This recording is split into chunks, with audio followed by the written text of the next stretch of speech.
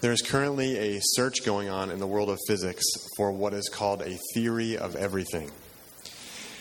Okay, the theory of everything is a theory that doesn't exist yet, but that physicists are hoping to discover/create.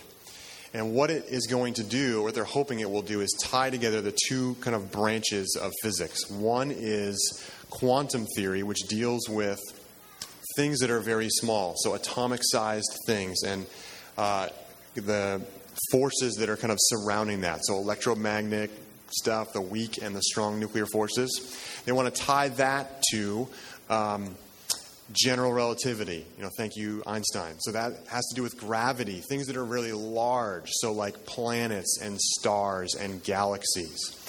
The issue is that these two things don't actually fit well together. There's some contradictions in those two theories. But because one deals with things that are so small and one deals with things that are so large, physicists can use them and they're still accurate representations of those realities. Okay, am I nerding you out here? Are you guys tracking with this? Okay. If you have questions, ask Dan Ashley or Josh Booth after the service. They can tell you a lot more about this than I can. Okay. So the idea is they want to unlock kind of this key to bringing these two fields together and have this theory of everything. This theory that will link these two branches that are now explaining what's really large and what's really small. And they'll have one theory that will encompass all of it. Okay? Now, my question today is there something like that for just living life? Is there a theory of everything or a principle of everything that we can apply to live life well? Is there something that we can kind of hang our hats on and say, hey, this is what we are about. This is what's going to work in our relationships with our spouses. This is what's going to help us with our roommates. This is what's going to help us with our coworkers. This is what's going to help us raise our children. Is there some principle that's out there that is kind of like a theory of everything, but it's for life? So, to answer this question today, we're going to turn to a book in the Bible called Proverbs. All right? Now, the book of Proverbs is kind of described by the title. It's a list of a bunch of little sayings that are like these wisdom sayings. Kind of like, look both ways before you cross the street, or, a stitch in time saves 9, things like that. Those are obviously English ones. Those aren't in Proverbs, but, those are ones in our language. So the book of Proverbs is this record of all these wise sayings of Solomon and other wise people that lived, in Israel a long time ago that help us kind of navigate life and walk through this life with wisdom. So I want to look at one verse as a theme, and we're going to weave it together with a couple other Proverbs. So if you have a Bible, you can turn to Proverbs 18, verse 21. Okay, Proverbs 18, verse 21. And it says, as you have all probably already read because you were looking at the slide, death and life are in the power of the tongue, and those who love it will eat its fruits. Death and life are in the power of the tongue, and those who love it will eat its fruits. So what is this telling us about some theory of everything, or living life well, living life in a wise way, something that's going to bring life and not death to our relationships, coworkers, spouse, children, neighbors, friends? Well, the first thing that I want to point out is that our words have power. What we say matters. It has great power to do good or to do harm. I don't think I actually need to sell you on this point, because in our experience, we know that this is true. As soon as you say something like that, maybe some memories are coming to your mind. Things that you've said that have really hurt somebody. Something that someone said to you once that you've never forgotten. Or, maybe the opposite, which isn't always as readily, come to our mind. A lot of times we think about the hurts first, but something that someone encouraged you with once that, really helped you get through a hard time, or, something that, you said to somebody else to encourage them.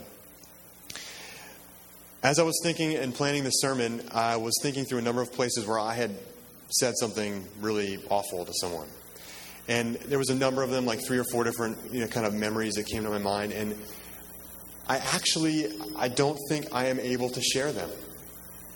because it was so painful and so awful that it would just feel like very painful to share in front of people, or just so embarrassing.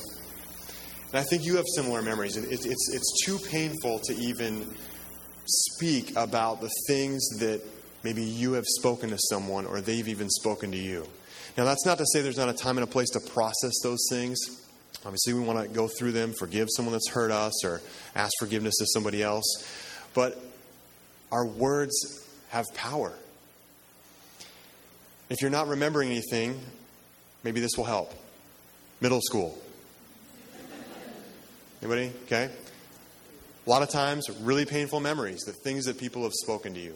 So here's a one positive one. The first sermon that I ever preached was in a church in Manchester, and there was a really well-known preacher that went to church there. He actually teaches at the seminary. His name's Haddon Robinson. And he was at one time voted one of the best communicators in the English language. And so the first sermon that I gave, he was, sitting in the audience in a church. It's like, no pressure, okay? After the service, he was walking out, and I was kind of greeting people at the door, the whole pastor thing you're supposed to do. And he said, "Good job, do it again." That was it. It wasn't, "Hey, that was the best sermon I've ever heard," because I'm sure it wasn't. But he just said, "Hey, you did good, and do it again." It was kind of this pat on the back, like, hey, he's recognizing some gifting in me or some potential, and he's wanting to see me develop that. I've never forgot that. That was really cool that he said that to me. So, the old saying, "Sticks and stones may break my bones, but names will never hurt me," is not true. It should be, "Sticks and stones may break my bones, but words will make or break my spirit." Isn't that true? It'll make or break us, what we say. Okay? All right, so if words have such power, then what are we to do with that? Okay, we're talking all the time. I'm going to be up here probably saying 10,000 words before this thing is over. You're probably hoping it's going to be about 7,000. But what do we do about that? Okay? So the next thing I want to say is stop and listen. It's the key to life. Stop and listen. It's the key to life. Now, most proverbs are somewhat of a riddle, as well as this kind of pithy saying that would have been catchy in Hebrew, but the translation, it's not quite as catchy. So the second part of this verse is a little confusing, isn't it? It says, if we can go back to that verse, "Those who love it will eat its fruits." What does that mean? Well, I think it can mean a couple things, actually. I think the author of this proverb, whoever wrote it, is teasing out a potential for both sides of the coin here. Okay? He's paralleling it with the first half of the verse, saying there's two possibilities when we speak. Our words can release death, or they can release life. And so those who love it, meaning on one hand, hey, if you are just enamored with your own speech, if you just love listening to yourself talk, that is going to release death to other people. On the other hand, if you love your tongue in a way that is being careful, disciplining it, controlling it, restraining your tongue in kind of a caring, careful, thoughtful way, you are going to eat the fruits of that. In other words, you're going to be releasing life. Now, just so you don't think I'm making this up, okay? Some of your translations, the ones that are a little more kind of catching the idea rather than translating something word for word, like the New Living Translation, translates the second half of the verse as someone who talks a lot will, eat that fruit of, kind of being a blabbermouth or just listening to himself talk. It will release this death. But what's interesting is that, as some people have translated it that way, the Septuagint, which was the Greek translation of the Old Testament, that was what Jesus would have been reading in Greek, or the apostles that wrote the New Testament, actually translated it the opposite way. They supported this translation that said, hey, those who restrain their tongue or hold back or apprehend their tongue will eat the good fruit of that. Okay, now, just let me give you a little more support for this. So a couple other proverbs that there are that have this exact same intention. When words are many, transgression is not lacking. But whoever restrains his lips is prudent. Whoever guards his mouth preserves his life. He who opens wide his lips comes to ruin. You see both of those kind of ideas being presented in other ways. Whoever keeps his mouth and his tongue keeps himself out of trouble. Whoever restrains his words has knowledge, and he who has a cool spirit is a man of understanding. And lots of people's favorite, even a fool who keeps silent is considered wise. When he closes his lips, he is deemed intelligent. Okay, that's been my strategy a lot. Okay, so the point is, there's this sense of stopping. Stop and listen. It's the key to life. There's wisdom in restraining your speech and being careful with your words because they have so much weight. Now, we all have been around someone who tends to talk a lot. Okay? Maybe it's happened to you in this building. You kind of get in a conversation and then all of a sudden you're feeling a little cornered and like you are ready to get out of there and the person is still talking and there's just not a whole lot of interchange. And let me also say, we've actually all done that to someone too. Okay? Comedian Brian Regan calls this a me monster.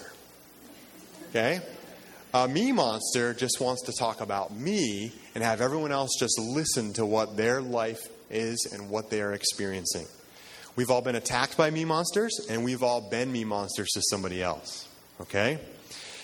You know, things like, we do this in conversation a lot. Someone else says something, and then we just relate it to our experience and go off with our story. Are you tracking with me? I do it. I know I do it.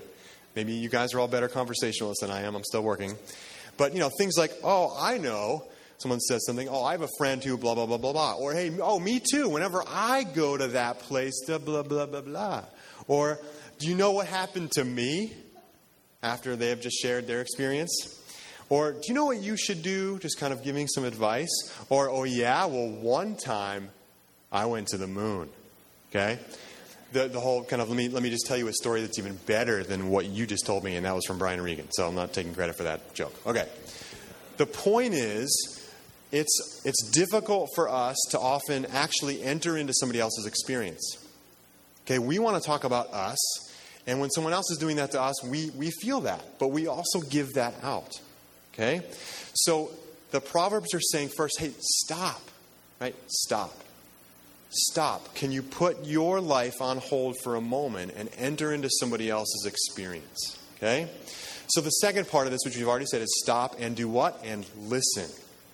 Listen to a couple other Proverbs. Okay? A fool takes no pleasure in understanding, but only in expressing his opinion. If one gives an answer or advice or something else before he hears, it is his folly and shame. So a couple maybe obvious ideas here, but let me tease them out even if it's just for me. Okay? It's foolish to think you know it all or have no room for anyone else's opinion, right? It's like you're a know-it-all, and no one is.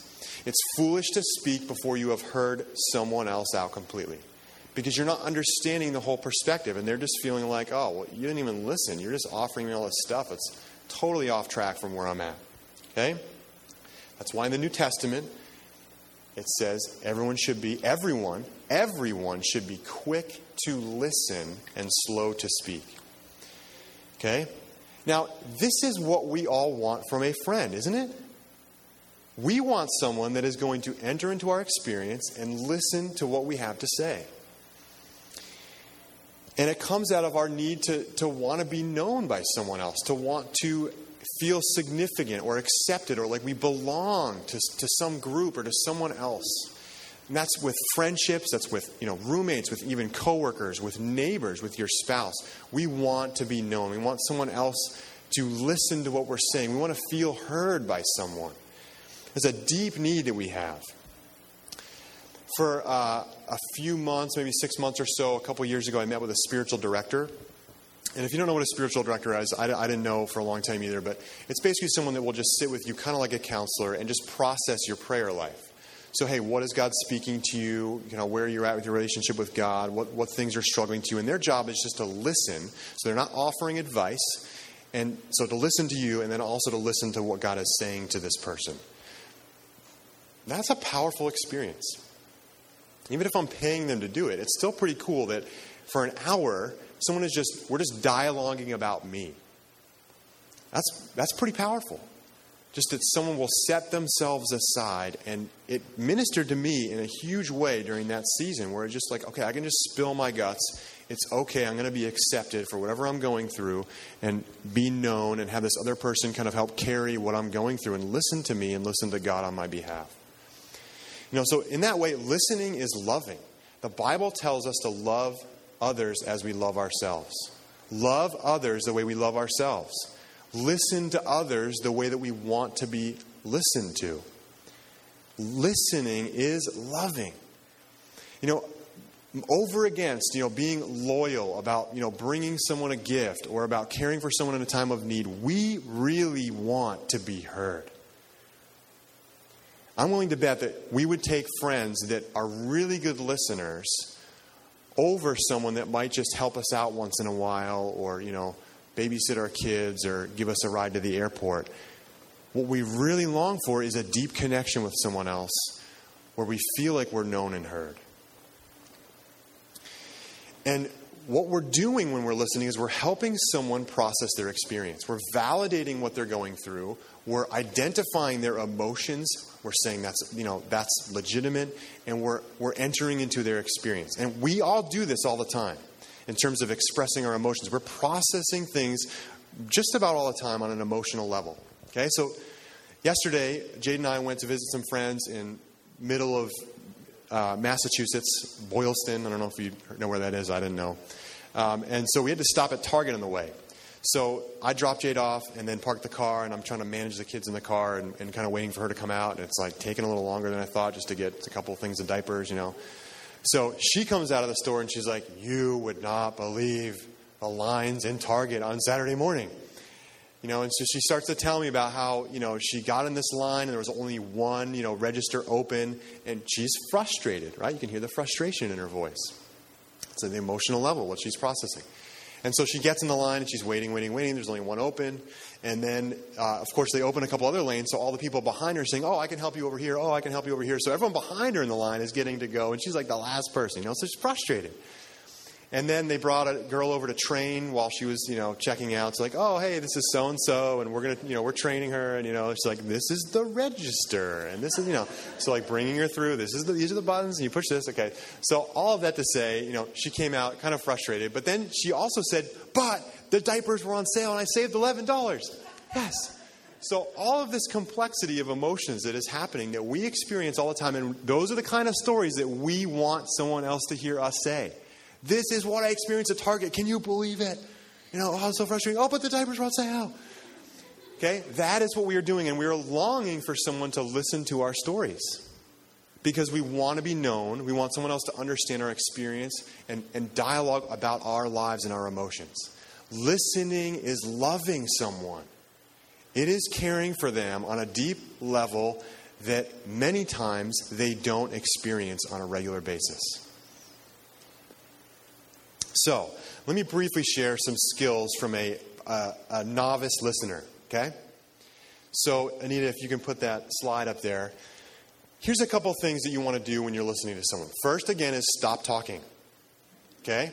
The second thing is to actually listen instead of thinking about what you're going to say, which is a little scary if you're an introvert like me and you feel like, "I don't know what I'm going to say next in this conversation because I'm not good at this," right? Just wait. It'll be okay, okay? And then it's to reflect what the person is saying or feeling. It's very simple. "Oh, honey, it sounds like you were really frustrated at Target. But I'm excited. I'm with you that the diapers were on sale."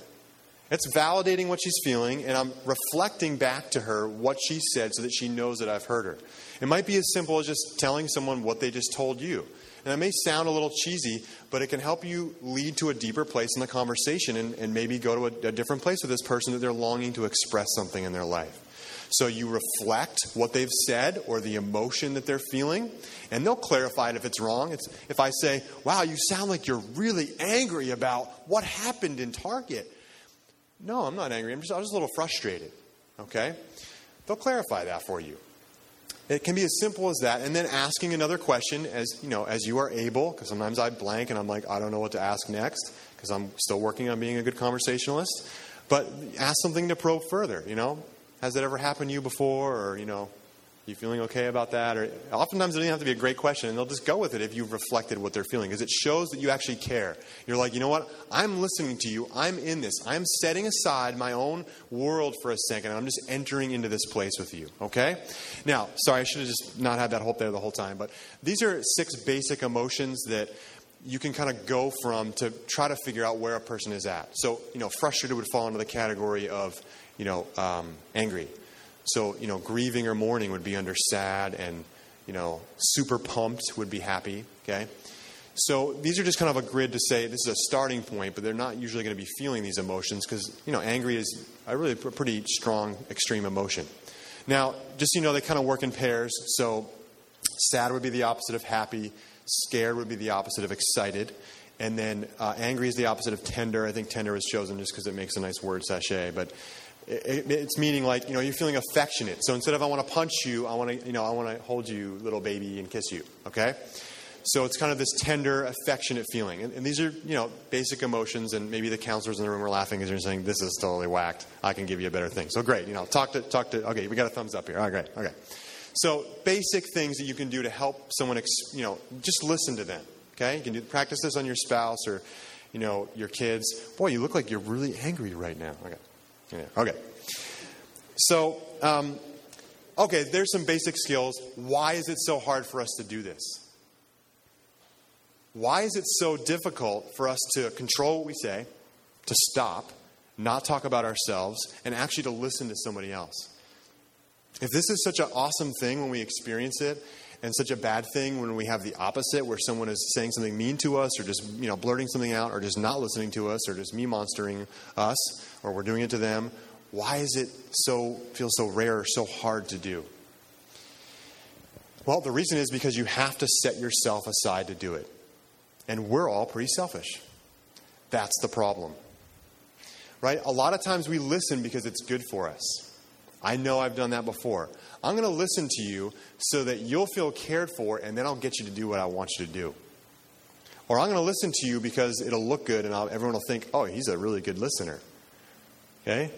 Or I'll listen to you well so that I can have a friend because I really need a friend, and I really want to have a friend, and so I'm just going to listen to you well so that you'll be my friend. Now, we're just complex people, aren't we? So it's not saying that, all the time we listen and we're bad and we're just motivated by selfish things, but I think sometimes we are.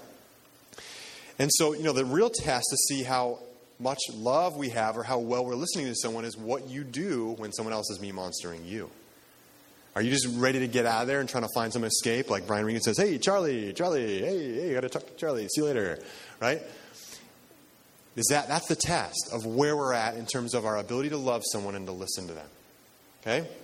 So, again, the problem is that we're selfish. And the proverb says, keep your heart with all diligence, for from it flow the springs of life. Jesus said something similar, for out of the abundance of the heart, the mouth speaks, or even the ear listens, I would say. The cool thing is that there is someone that did this perfectly. His name is Jesus. The best listener that ever walked this planet. If you read through the Gospels, Jesus was awesome at this. He was constantly caring for me-monsters, or people that no one else wanted to listen to. Ever thought about it in that angle? The Samaritan woman sat there and talked with her at the well. The disciples come back and say, why is he talking to this woman who's from Samaria? What the heck? Right? Prostitutes, lepers, the blind, tax collectors, people with no standing, nothing to give to Jesus, and he gave them the time of day. He gave them his time to listen to them. Jesus is the only person that never became a me-monster, and the only person that cared perfectly for me-monsters. Like all of us. Okay? Here's the promise for today. Through Jesus, we can do this too. We can become awesome listeners. We can do it. And it starts by listening to God. The entry point into doing that is to listen to God's big story of what happened in this world. The idea is that God is good, Jesus saves, and his Spirit is with us. that God made this world a good place, that we as people who God gave this earth messed it up by saying, you know what, God, we're going to do it our way. I'm not listening to you. Interesting. Listening, right? The key to life. But then Jesus came and made a way for us to have a relationship with God. Jesus, this whole deal with him dying on the cross in some mysterious way, that allowing us the forgiveness of God so we would have a relationship with God and we would no longer be God's enemies but his friends. That came through Jesus. So anyone that says, you know what, God, I'm going to listen to the word that you've spoken to us about what reality really is, about what's really going on in this world. When we choose to listen to God, we often say to believe in Jesus, we're entering into a relationship with God where he can pour his life into us. Because that's the whole goal. It's not getting to heaven. Well, it is, but it's also God pouring his life into us to transform this world so that we're bringing heaven to earth. Okay? That's the first step. Once we're in this relationship with God, we listen to what he says in the Bible. And we do what it says. That book is the words of life. When we do what the Bible says, things go well. Right? Because it is the interpretation, the correct interpretation of reality. Thirdly, we listen to God's voice moment by moment. We need God to direct us in this complex, confusing, complicated world. We have to have God's voice moment to moment. And the Bible serves as our guide for knowing what it could be that God would be speaking to us in the moment. You heard Brianna's testimony. Okay? If she heard in that moment of prayer, I think you should, go drown yourself in the sandbar. That would not be from God, right? Although that would be kind of hard to do. Sorry, but, if you have to be underwater. You get the idea.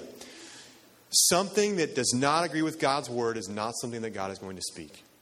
So when we are trying to practice to listen to God's voice and to know what it is he's saying to us, the Bible is like this gate, this narrow way that is showing us, hey, God doesn't say things like that because I know God's character. There's other voices that are around too, including the ones of our own head that are often wrong.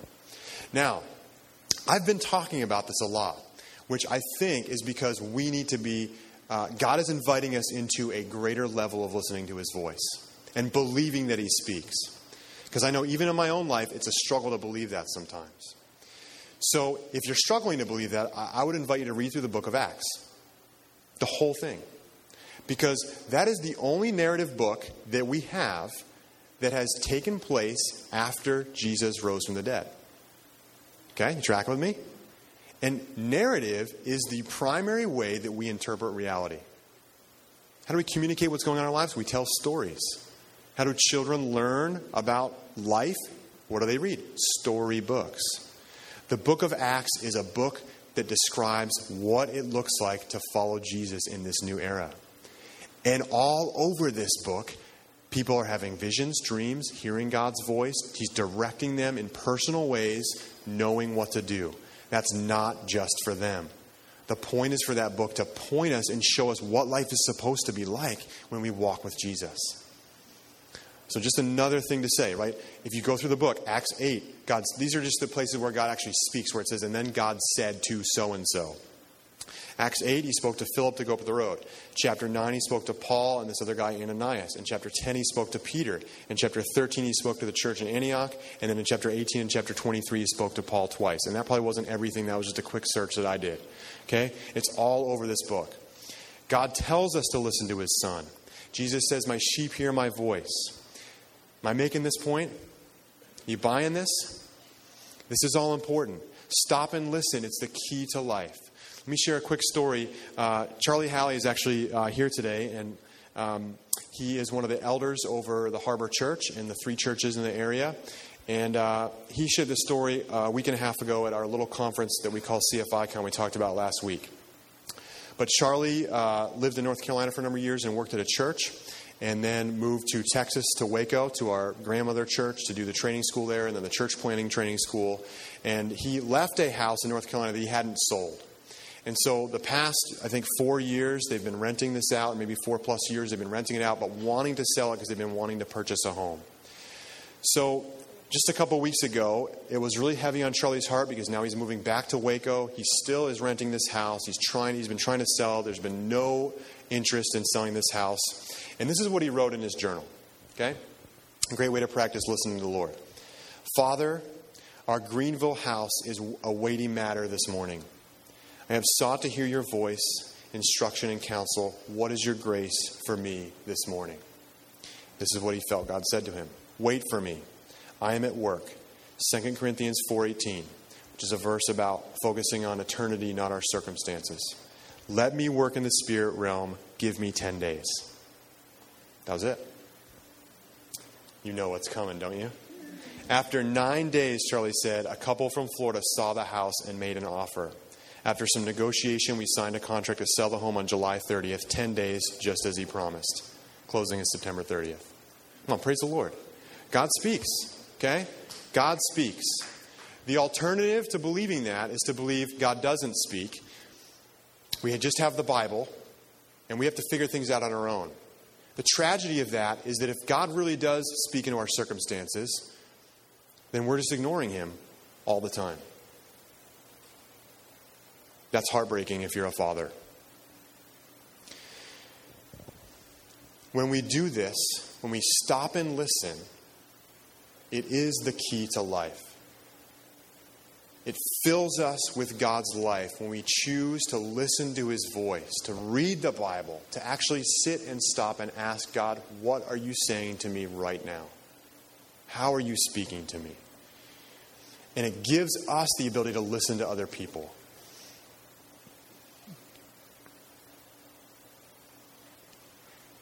And lastly, let me say, it's a huge way to be on mission with God. Listening is loving. When we're listening to other people, when we're even letting God listen fully to us as he always wants to, it's giving us the space in our hearts to listen to other people. And that is ministry, guys. That is caring for someone deeply. It's putting ourselves aside and entering into their world. Stop and listen. It's the key to life. It's the key to caring for other people. People are longing to feel heard. They're wanting their experience to be validated. They're just looking for a friend that will stop and listen to them. Listening to God then fills us with the life to do that. And through Jesus, we can know God and be led by his voice. Let it be said of you, she was a listener. Let it be said of you, he was a listener. Let it be said of you, my mom was a listener. I always felt heard when I was around her. The world says stop and think. But the Bible says stop and listen. It's the key to life. Let's pray. Father, you are always speaking and we love you for it. And you are always listening. So I just pray, Lord, would you help us to believe that in our hearts and repent for the places that we have not done that. And Lord, to repent of the ways we haven't listened to other people. I just pray you'd put people on our hearts now in this moment that you are asking us to listen to that we haven't in the past. Just people that need someone to come alongside them and to listen to their experience. Thank you, Jesus, for just being so awesome and always listening to us and then always speaking good things over us. In Jesus' name.